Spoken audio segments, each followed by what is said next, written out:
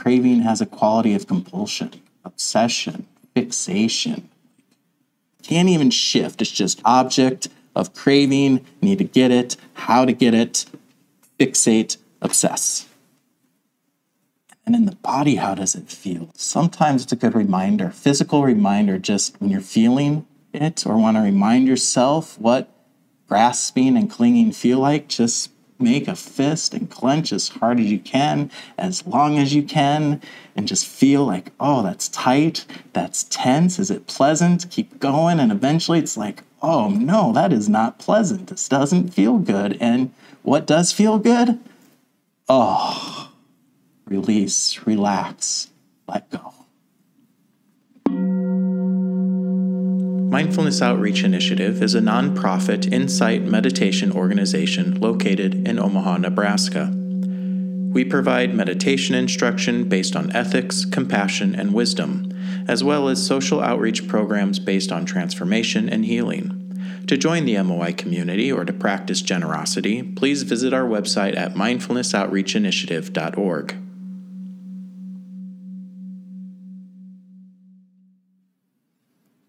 Welcome. Let's sit for a little bit. Just arrive, settle, connect to this moment, chance to let go. You have permission to let go. Don't know how often you get told that. You have permission to set things down, let go, just be, and take a little vacation, a little rest. Enjoy. Enjoy the breath. Enjoy the body. Enjoy this moment.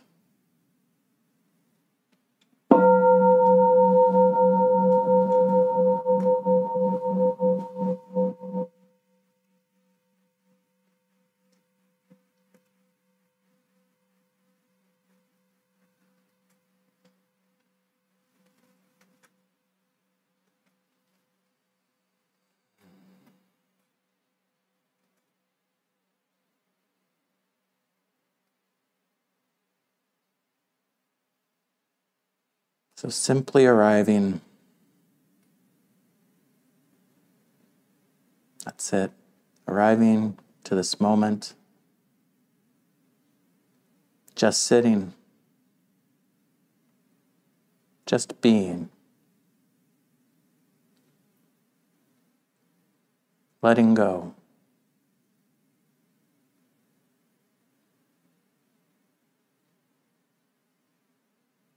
Setting down the past. Forgetting about the future.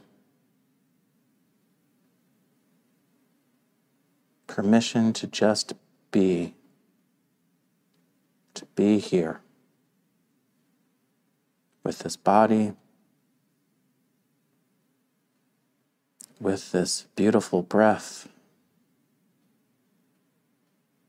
With this wonderful moment.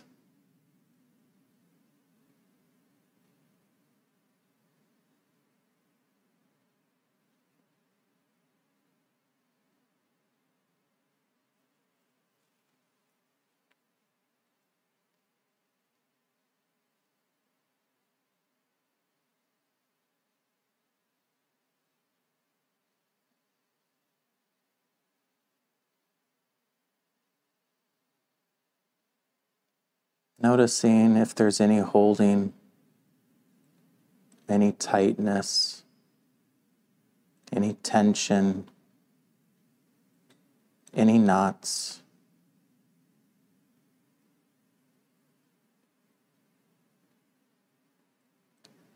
And then bringing awareness to those spots, breathing.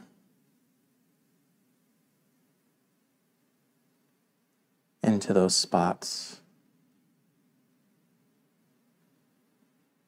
Untying the knots. Softening the hardness. Releasing the tension.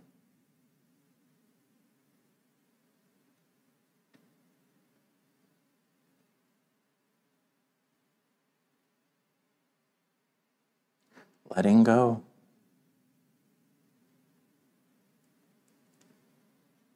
Continually coming back to this moment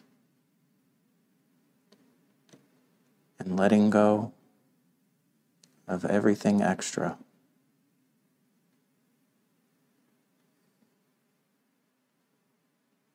Letting the mind settle.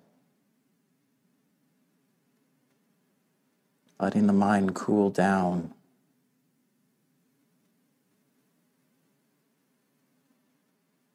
Unwind.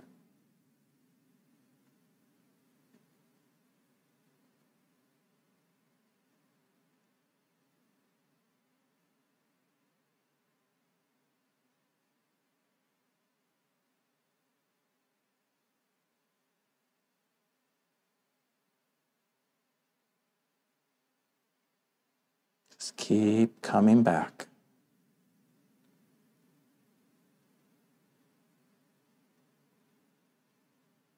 To this body, to this breath, to this moment.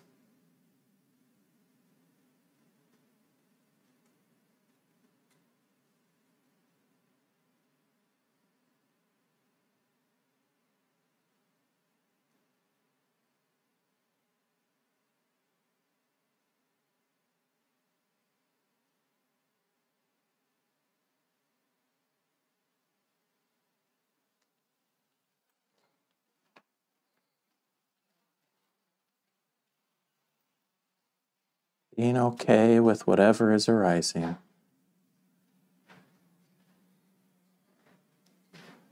Not grabbing on to what is pleasant. Not pushing away what is unpleasant and unwanted.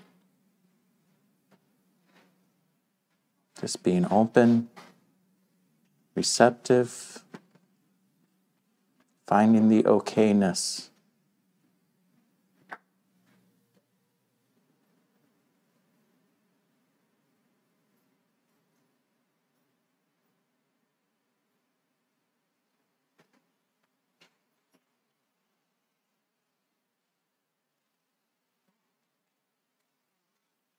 Simply observers without preference.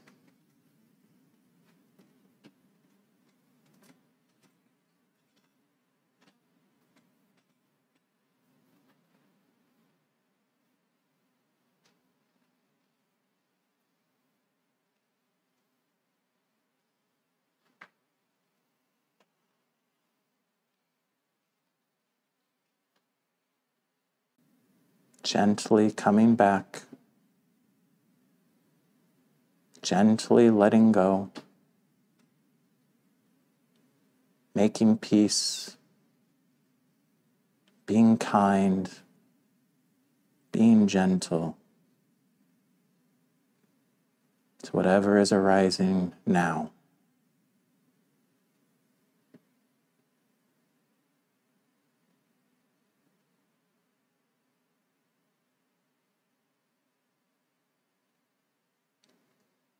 Whatever is arising now.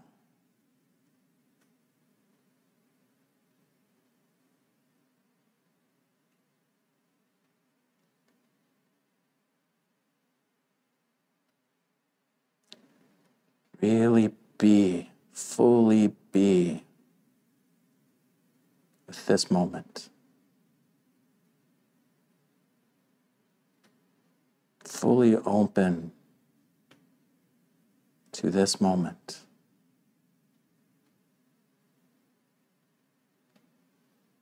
Knowing this moment in the heart, in the body.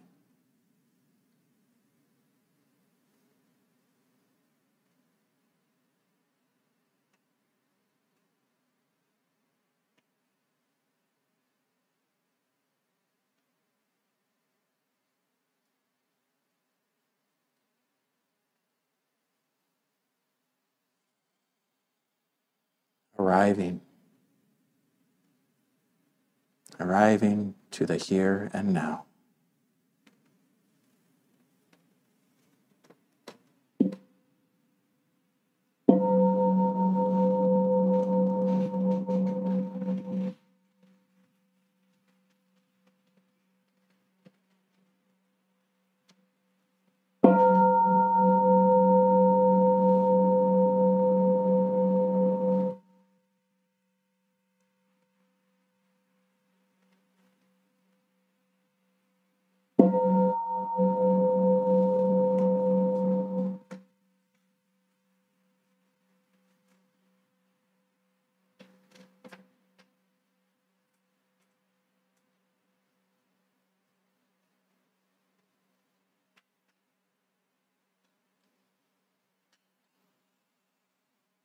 Just take a moment and just note what's going on. What's the effects of just stopping, resting, being for 5 minutes? Just simply 5 minutes. Are you more peaceful, more calm, more restless, more agitated?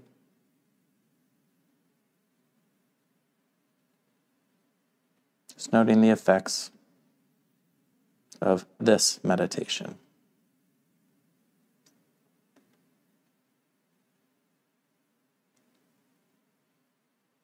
What I'm noticing is I prepared a lot of material and I have no idea how I'm going to get all through it. And that's okay. See what what comes out tonight. It's kind of always a surprise for me.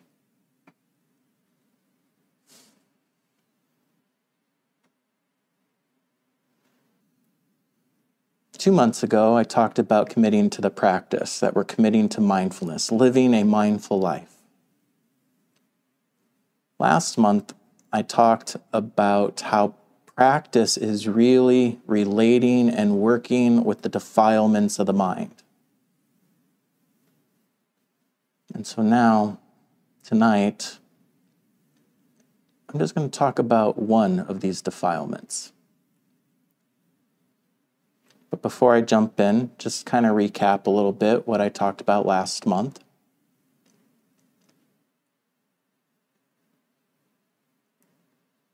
I discussed what's called the 3 poisons. They poison the mind. These poisons or defilements are typically called greed, aggression, and delusion. Pretty much all defilements, all disturbances of the mind are some sort of manifestation of greed, aggression, and delusion. And why is it important to study, to know, to relate, and work with these defilements? It's how we know whatever we're practicing, greed, more aggression, more delusion, it's probably to be abandoned. It's not doing us any good. However, if it's cultivating non-greed, non-aggression, non-delusion, or generosity, loving kindness, compassion, wisdom, all these qualities that fall under these categories of non-greed, non-aggression, non-delusion. If you're practicing and that's the results, keep it up. Keep it up.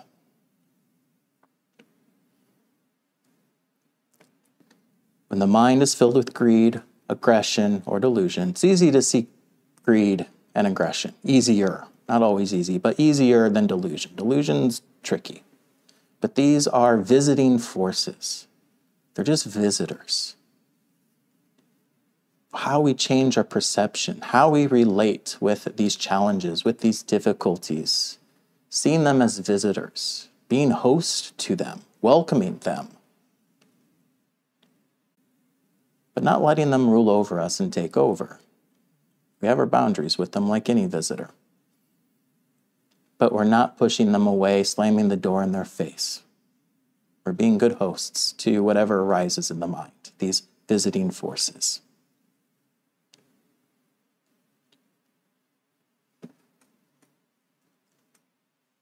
Tonight, we're going to take the first one.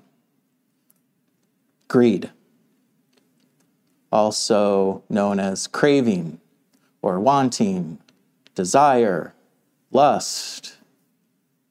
Use all these words in Dharma talks. As you continue studying Dharma, listening to Dharma talks, you'll hear all these words interchangeably.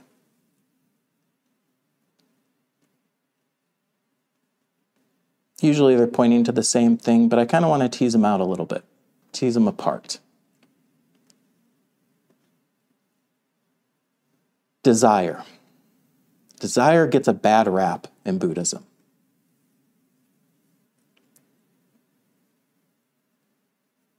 How many of you have heard others say, oh, Buddhism is about getting rid of all desire? How many of you have the belief yourself that Buddhism is about having no desire?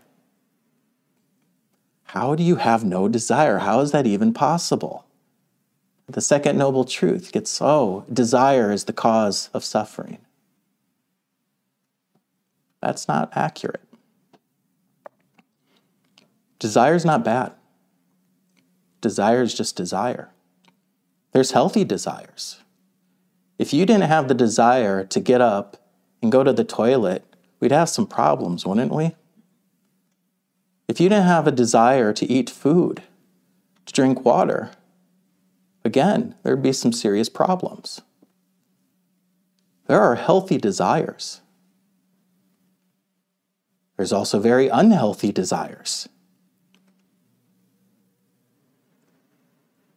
When thinking of desire, there's this fork in the road. There's healthy desire, unhealthy desire, skillful desire, unskillful desire, wise desire, unwise desire. This is kind of what we're looking at. In the mind, when you're like, we can see desire, feel desire, no desire is arising, what's the quality? What kind of desire is it? Where are we in that fork? What way are we leaning? And so that leads me to the healthy desire is aspiration. We are aspiring to something. Unhealthy desire, that's the craving. That's the clinging. Clinging, craving, wanting. Maybe wanting is more related with actual desire. There's healthy wants, unhealthy wants. But craving. It'd be interesting if anyone wants to debate the point that there's healthy craving. I don't think there is.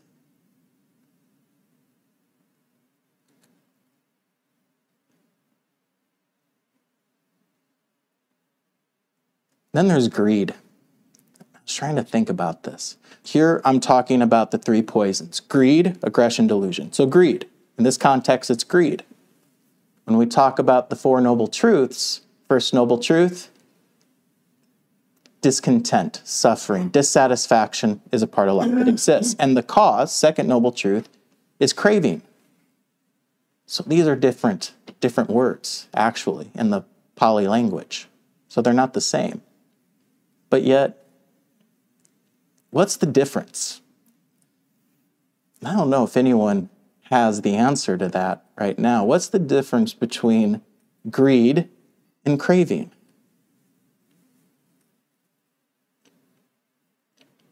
Is one a manifestation of the other? Is the object of want different with greed versus craving?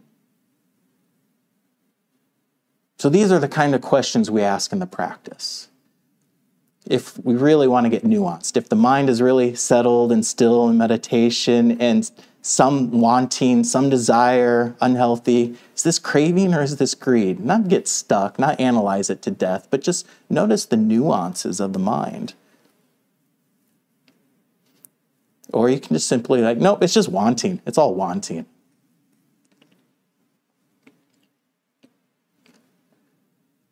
The practice is working with this mind, especially as it relates to greed or craving, aggression, delusion.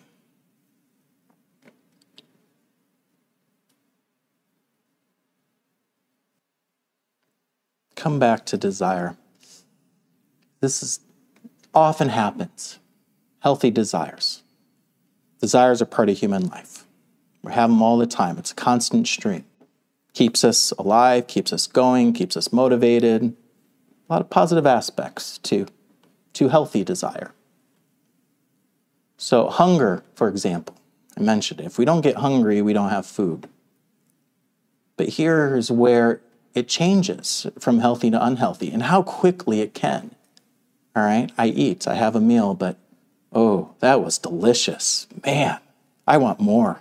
Or, I need dessert now, and more dessert. Need more. Somehow, craving creeps into a healthy desire, and it becomes gluttony. Sleep is another one. I know I struggled with this for a long time. Oh, sleep is so pleasant. Who wants, it's cold like this? Who wants to get out of that warm bed? It's so cold. It's day. Oh, the work, dreading what I got to do for work. That doesn't sound like fun. Just want to stay here and sleep. So in this practice, as we're working with the mind, noticing, how do we remove the clinging from desire? Open question. I don't have the answers. Far from it do I have the answers. But really looking at the mind's tendencies to just hijack our desires and our aspirations, and how quickly aspirations can become tainted, defiled, and the effect that has.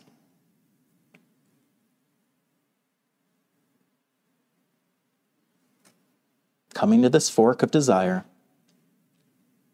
and committing ourselves to studying craving and aspiration.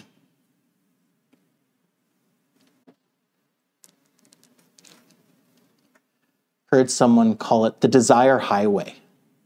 We're driving on the desire highway because it's always going. We're always driving, and how exhausting it gets to constantly be desiring and wanting and moving. And just like driving long road trips, feels good to get out of the car, take a rest, stop at the rest stop.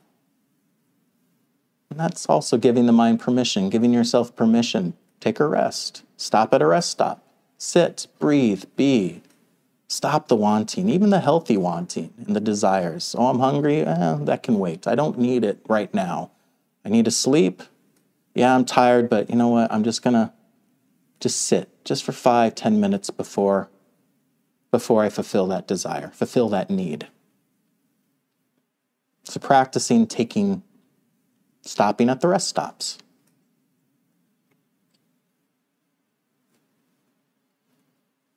So all this practice that we talk about, a lot of what the Buddha taught is presented and built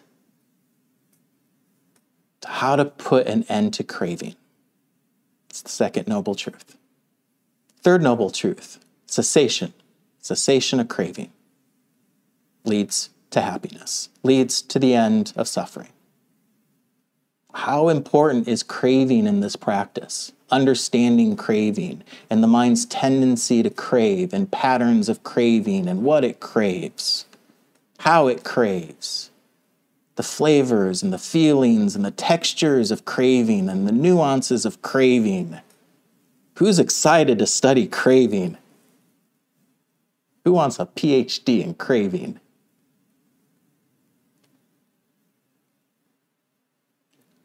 The importance of shifting our perceptions.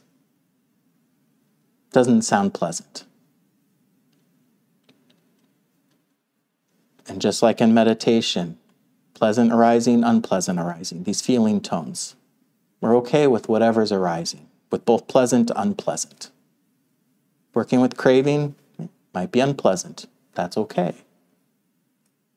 Working with craving can be very pleasant because the things we crave tend to be very satisfying, very pleasurable, which makes it challenging in itself to not get entangled in the pleasure.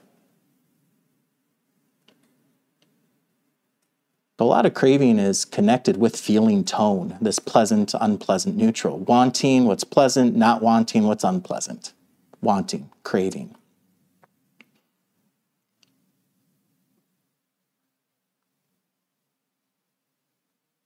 Bring to mind a moment of intense craving that you have had in your past. It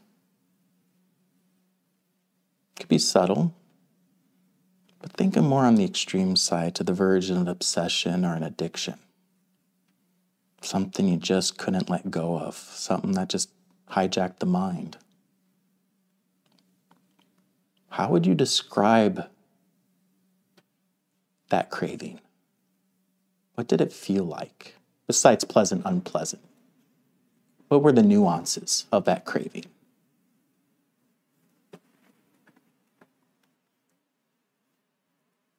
About a year ago, I went vegetarian and I started having a craving for meat. And it kind of like I had lost something that I wouldn't be able to savor anymore. And then I started kind of feeling like I could start to taste like that umami flavor in my mouth that meat has. And like, then there was kind of like a lacking. So anytime I ate like a meat replacement, it just didn't taste the same. Nice. Thank you. Anyone else have what craving feels like, or how you would describe craving? I would call craving an immediate, acute sensation of greed. Greed is more general. It's a background sensation, almost a background noise, where craving is that's eating with a purpose, you know. Thanks, Dave. That helps. For me, like a relentless, just a habit that's relentless, that's just also so like irritating. It's like, there you are again. And like tethered to it. So just like relentless. Yeah. Thank you. I guess for me, like describing former cravings with past issues, it'd be like driving down the highway with my eyes closed and the anxiety that goes with that, and that anxiety won't be relieved until that craving gets met, if that makes sense. Oh, yeah. That makes a lot of sense. Yeah, and actually that kind of made me think too. It also to me always kind of feels almost external, because there are times where, you know, especially if it's an unhealthy craving, I know that it's not something that I really want to pursue, but it feels like it's kind of still coming into my mind and demanding my attention, even though I don't feel like I'm willing it to. Yeah. Yeah. That anxiety, I need it. And then you get it. And then what happens? Relief. And then it's like, oh, I need it again. I need more. It wasn't enough. When I met my craving, it was followed by guilt. All these layers, just studying craving, and then sometimes the craving's at the base underneath and everything's on top of it. Sometimes the craving's on the surface, and just what's going on under it. So thank you all for sharing. What I have written here is craving has a quality of compulsion, obsession, fixation. At least with me, the mind, it's all it will think about. Nothing else matters. Can't even shift. It's just blinders, that object of craving, need to get it, how to get it, fixate, obsess. And in the body, how does it feel? Like it's clawing at you and just grasping and tightening. I mean, we call it clinging and grasping for a reason. Because when we cling and grasp, this is what it is. Sometimes it's a good reminder, physical reminder, just when you're feeling it or want to remind yourself what grasping and clinging feel like, just make a fist and clench as hard as you can, as long as you can, and just feel like, oh, that's tight, that's tense, is it pleasant? Keep going, and eventually it's like, oh no, that is not pleasant. This doesn't feel good. And what does feel good? Oh, release, relax, let go. There is freedom in letting go.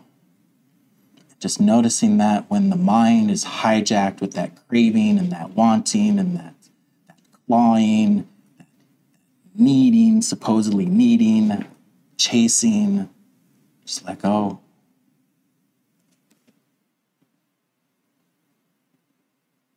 Quote by Ajahn Suchito: "This clinging, craving is not a chosen kind of desire, it's a reflex. It's the desire to pull something in and feed on it. The desire that's never satisfied." Craving can blind us into believing that we don't even have a choice. The choice is already made for us by the seduction of that craving. That the craving actually becomes the centerpiece of our lives. Without it, how do we survive? More fear under that. What do we cling to? What do we crave? Again, probably healthy desires initially. Think of security, safety, stability. I desire financial stability, financial security. How wonderful it would be not to have to not worry and want financially, but that's not the case. That's a healthy desire, right? But how quickly it can get tainted by greed, really. Oh, need more money, never enough, it's not enough, right? Even wealthy people. I have a story of a friend. We go on a toy drive every year around Thanksgiving. And he told me this, that at his work, lots of wealthy people at his work, and he goes around to gather donations. And it's the people on the bottom, like the interns, that are giving the most. And the people at the way top, here's $5. There is this tendency that once greed is in the mind, it is a powerful force.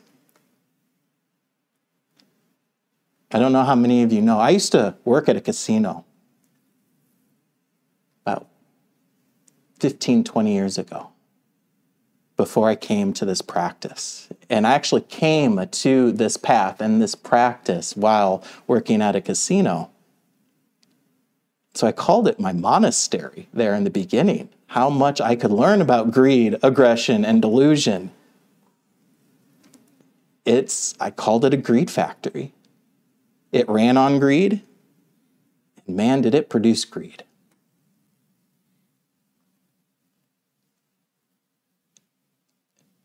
Story comes to mind is, it still doesn't sit with me to this day, and I don't know how long ago this was, well over a decade ago, but I dealt blackjack. That's the first thing I dealt. And then you get good enough and proficient enough, they let you go into high limit blackjack. So minimum bet, $50 per hand. Can't imagine, it's a lot of money. So I'm on the floor, the main floor, dealing probably like $5 or $10 blackjack a hand, much more reasonable if you're going to gamble. And they tap me out saying, go to high limit, because I could deal, really, so that's kind of important to some players. And the reason they wanted me to go is, okay, deal as fast as you can and destroy him. That is what the pit boss told me, because he was up, I don't know how many thousands of dollars, we'll just say $10,000, $20,000.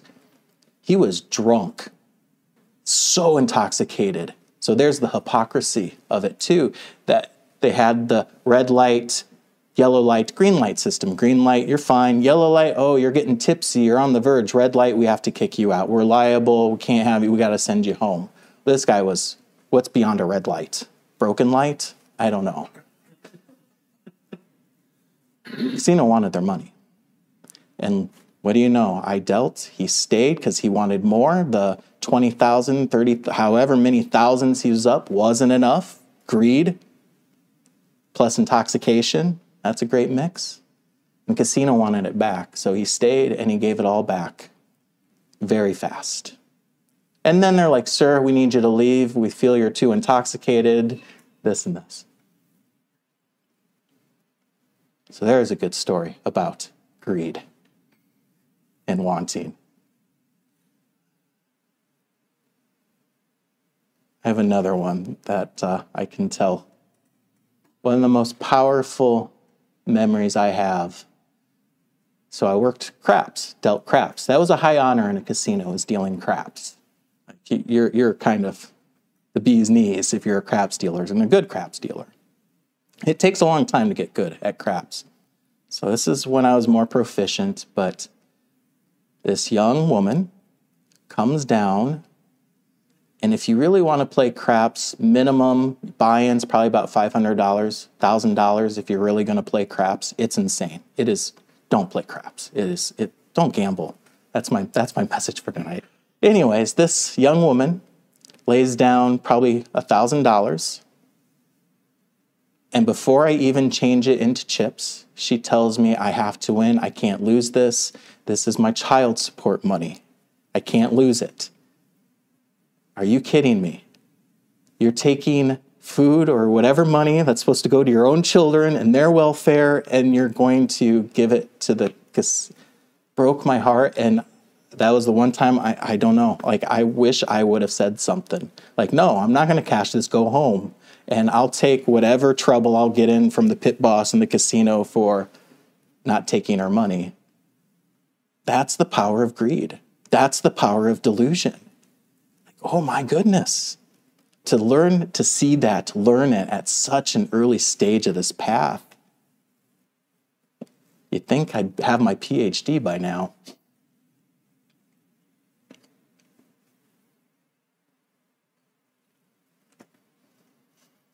So these qualities of craving, qualities of clinging. A telltale sign we're wanting unhealthily, we're craving, there's craving in the mind. How discursive is the thinking? Craving is usually entangled with discursive thinking. A lot of surface thinking. Getting lost in stories and ideas and desires. Think of sexual fantasies. How pleasant those are, how easily we can get lost in it. Are those with clinging and craving and wanting and attachment? If any of you have ever sat retreat or long retreats, there's this phenomena called Vipassana romances. I was fortunate enough to experience this on my very first retreat. I was late 20s, went to a young adults retreat with 100 people, like over 100 people there at Spirit Rock. And I fell in love. I found the one, was certain of it.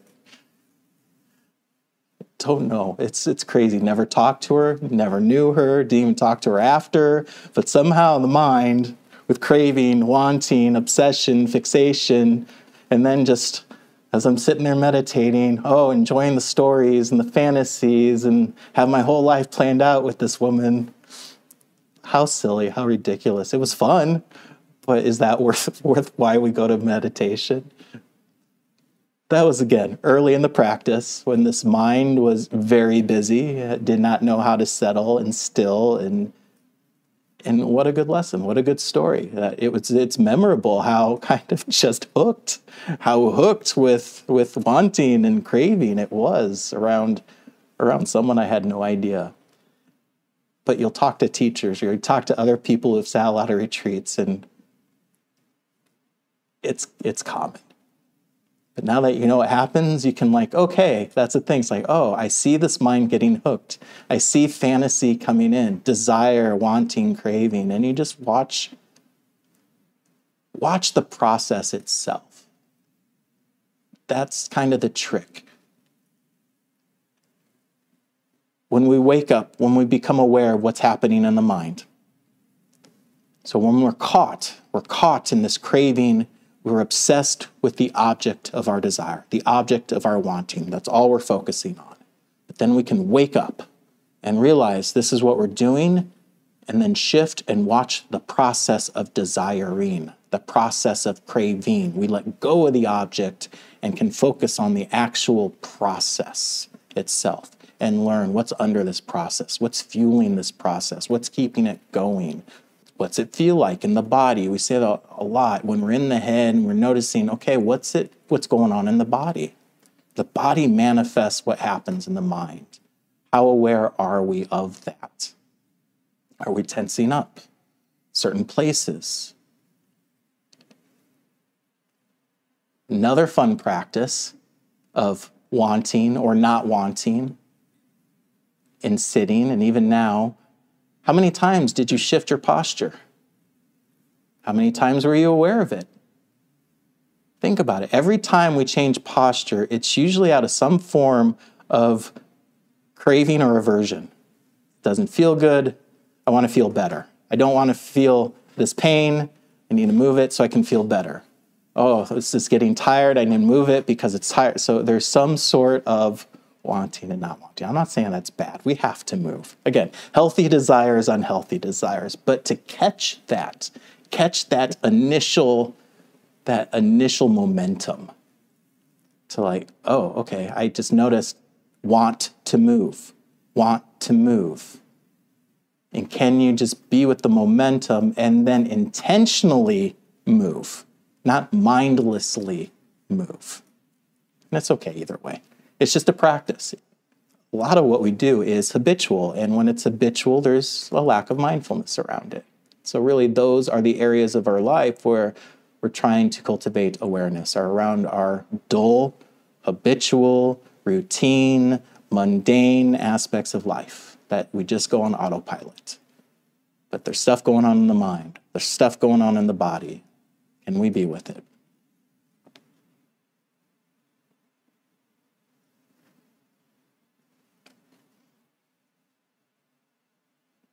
Aspiration, on the other hand, the one part I'll talk about aspiration.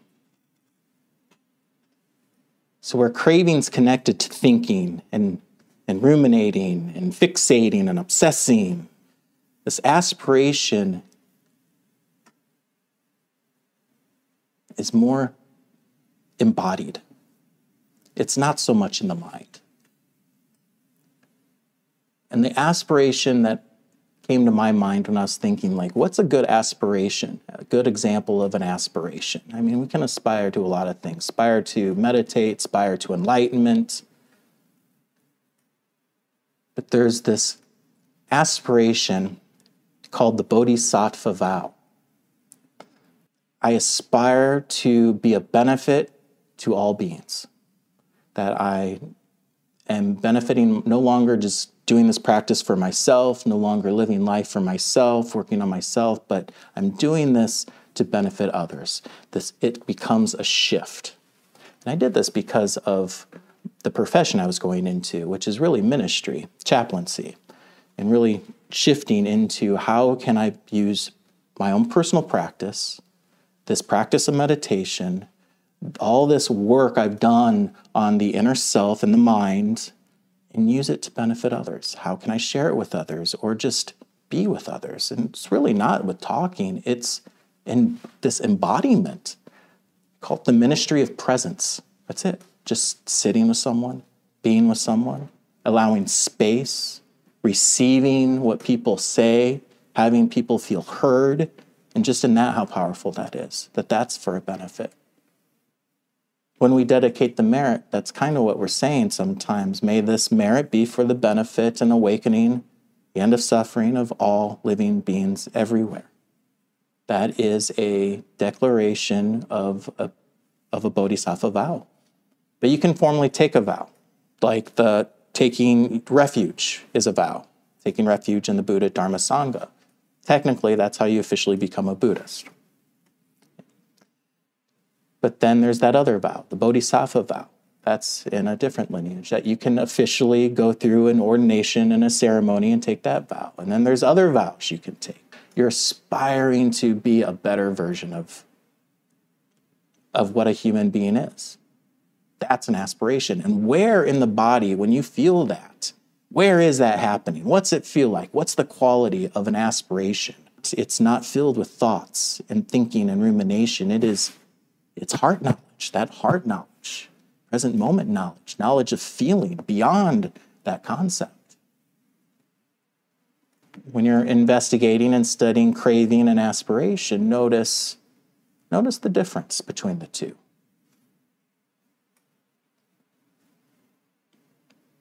So craving, there's a lot of planning. Again, a lot of thinking, a lot of planning. When we want something, how do we get it? Got to come up with a strategy, come up with a plan. okay, if I do this, then maybe I do this, and this person will do this, and get it. Oh, no, got to try again. Didn't get it. Got to get it. Okay, how do I get it? I was a nicotine addict. When I was out of cigarettes, there was a lot of planning. How do I get a cigarette? How do I get my nicotine fix? That was fun. Ooh, if I ask this person, I can't ask that person. I bumped so many cigarettes off of them, they're going to say no. Huh? Where do I go here? Or maybe this person, they don't. Its mind is crazy. So when the mind is really obsessed with planning, maybe there's some craving and clinging and attachment happening.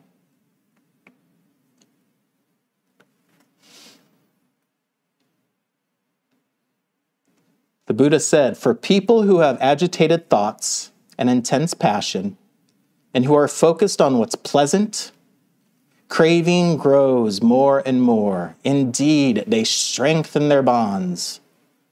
But those who delight in calming their thoughts are always mindful and cultivate a focus on what's unpleasant will bring an end to craving. So if we focus on what's pleasant, we're focused on that object of our desire, how beautiful it is, how wonderful, how satisfying it is. Craving produces more craving.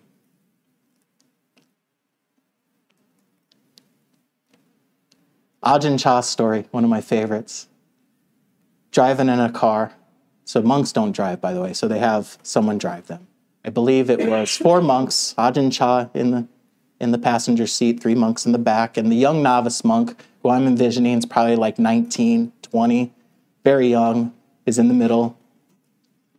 And Ajahn Chah says something in Thai, and I think this wasn't a Thai-speaking monk. And the other monks had to translate, and Ajahn Chah says, you're thinking about your girlfriend or the one, your lover or something like that, right? He could tell in his mind he's saddened, he's grief-stricken, that he's just, whoever, the love of his life, his girlfriend, the person of his affection was on his mind.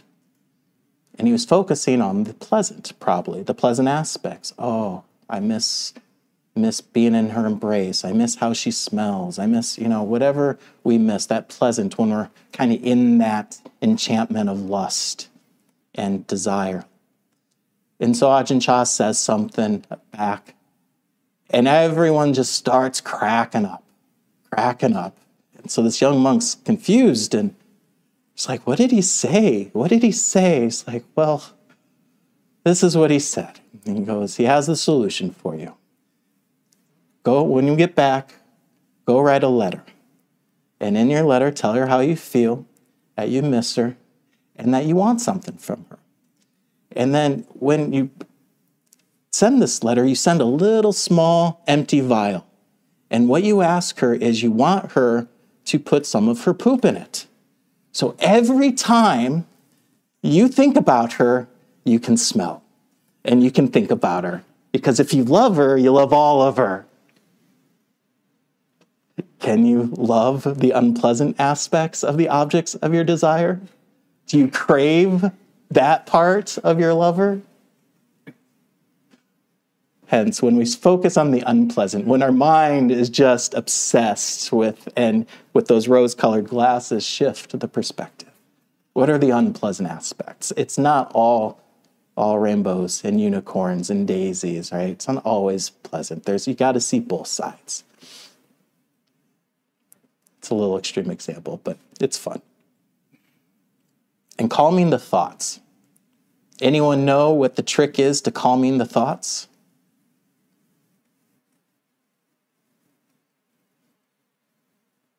It's mindfulness of breathing. Keep coming back to the breath. Oh, you're aware you're lost in thought, aware that the mind has wandered away, come back to the breath. Keep coming back to the breath. Something anchoring about this breath. That is the instruction of mindfulness of breathing, why it's so fundamental. It's to work with this discursive mind, to work with the craving that is a result and cause of discursive thinking. You're saying if I'm having a craving, like my roommate just made like homemade cookies, I'm on a diet and I can't quit thinking about those cookies. If I meditate and focus on my breath, that'll help the craving for the cookies subside. Is that what kind of sort of thing you're getting at? It's possible. You know, It can make it worse too. oh, I don't want it to be worse. That's like writing out the desire. That would be that technique. I'm just going to sit and watch. Like if you really want to learn what craving is, if you're really hooked on that sugar addiction, like I can understand that. Like I really want this cookie, and just write out the wave of the desire and really commit. I'm not going to move. I'm not giving in. Just watch the law firm of the mind debating and telling you, no, if you do this, it's actually a good deed. You're helping him out. And you're, all these voices coming in and trying to persuade, and just watch the craziness and understand that these are the patterns, or this is how it is, and really learn. This is an opportunity to study. If you give in, you give in, but try.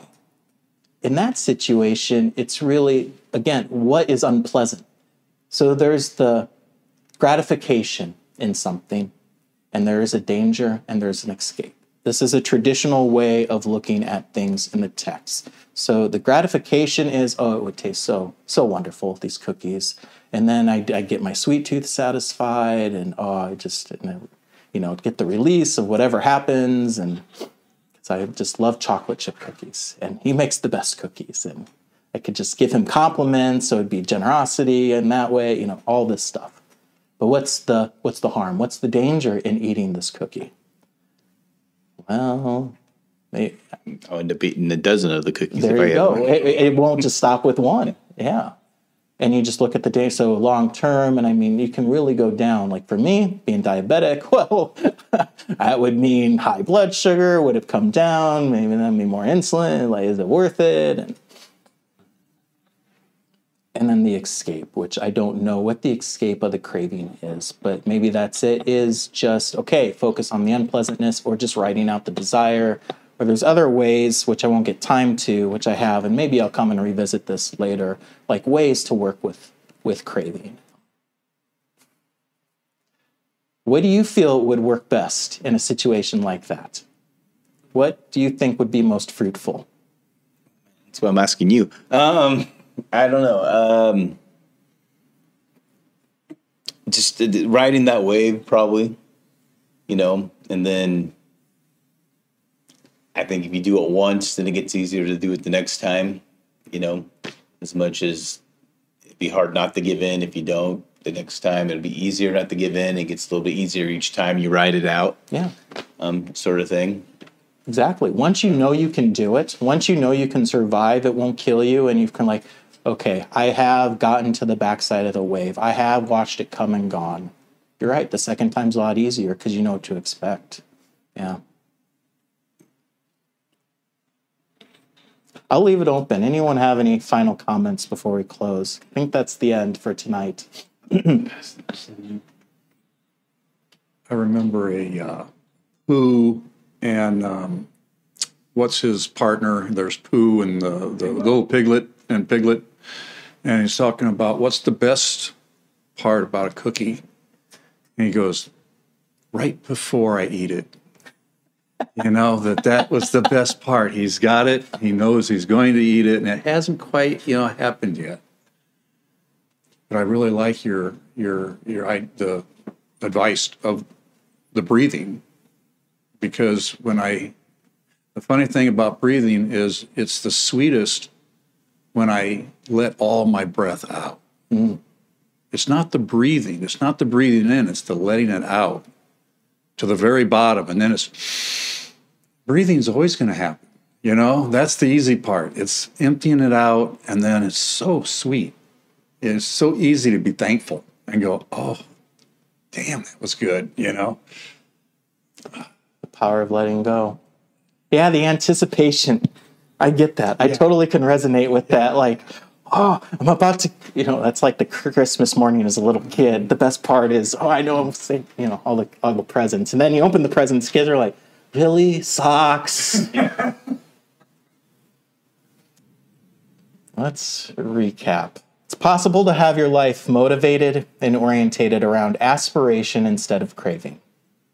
Your quality of life changes dramatically depending on which one you water. For this week, month in the practice, really look at the nuances of craving versus aspiration. Notice how quickly a desire, healthy, wholesome desire, craving can just creep in. Notice that stream of wanting that's always happening. And again, when we're up here talking, teaching, reading quotes, giving you this information, it's up to you what you do with it. It may work, it may not. What we're doing is inviting you to study the book of your heart, the book of your mind, to really dive in that, get to know it. And hopefully these tools and what we say help guide you in doing that. Some of it will make a lot of sense. Like, yeah, I get it. This works. This works really well. Some of it's like, no, that doesn't work at all. And then you can, okay, now you know. I don't have all the answers. I just have my experiences and my trial and error. And hopefully what I share with you in those struggles and successes can motivate you in your own. Again, for the benefit of everyone. Benefit of all beings. By the merit of tonight, by the merit of our practice, may it bring about the causes and conditions for the awakening of all beings everywhere.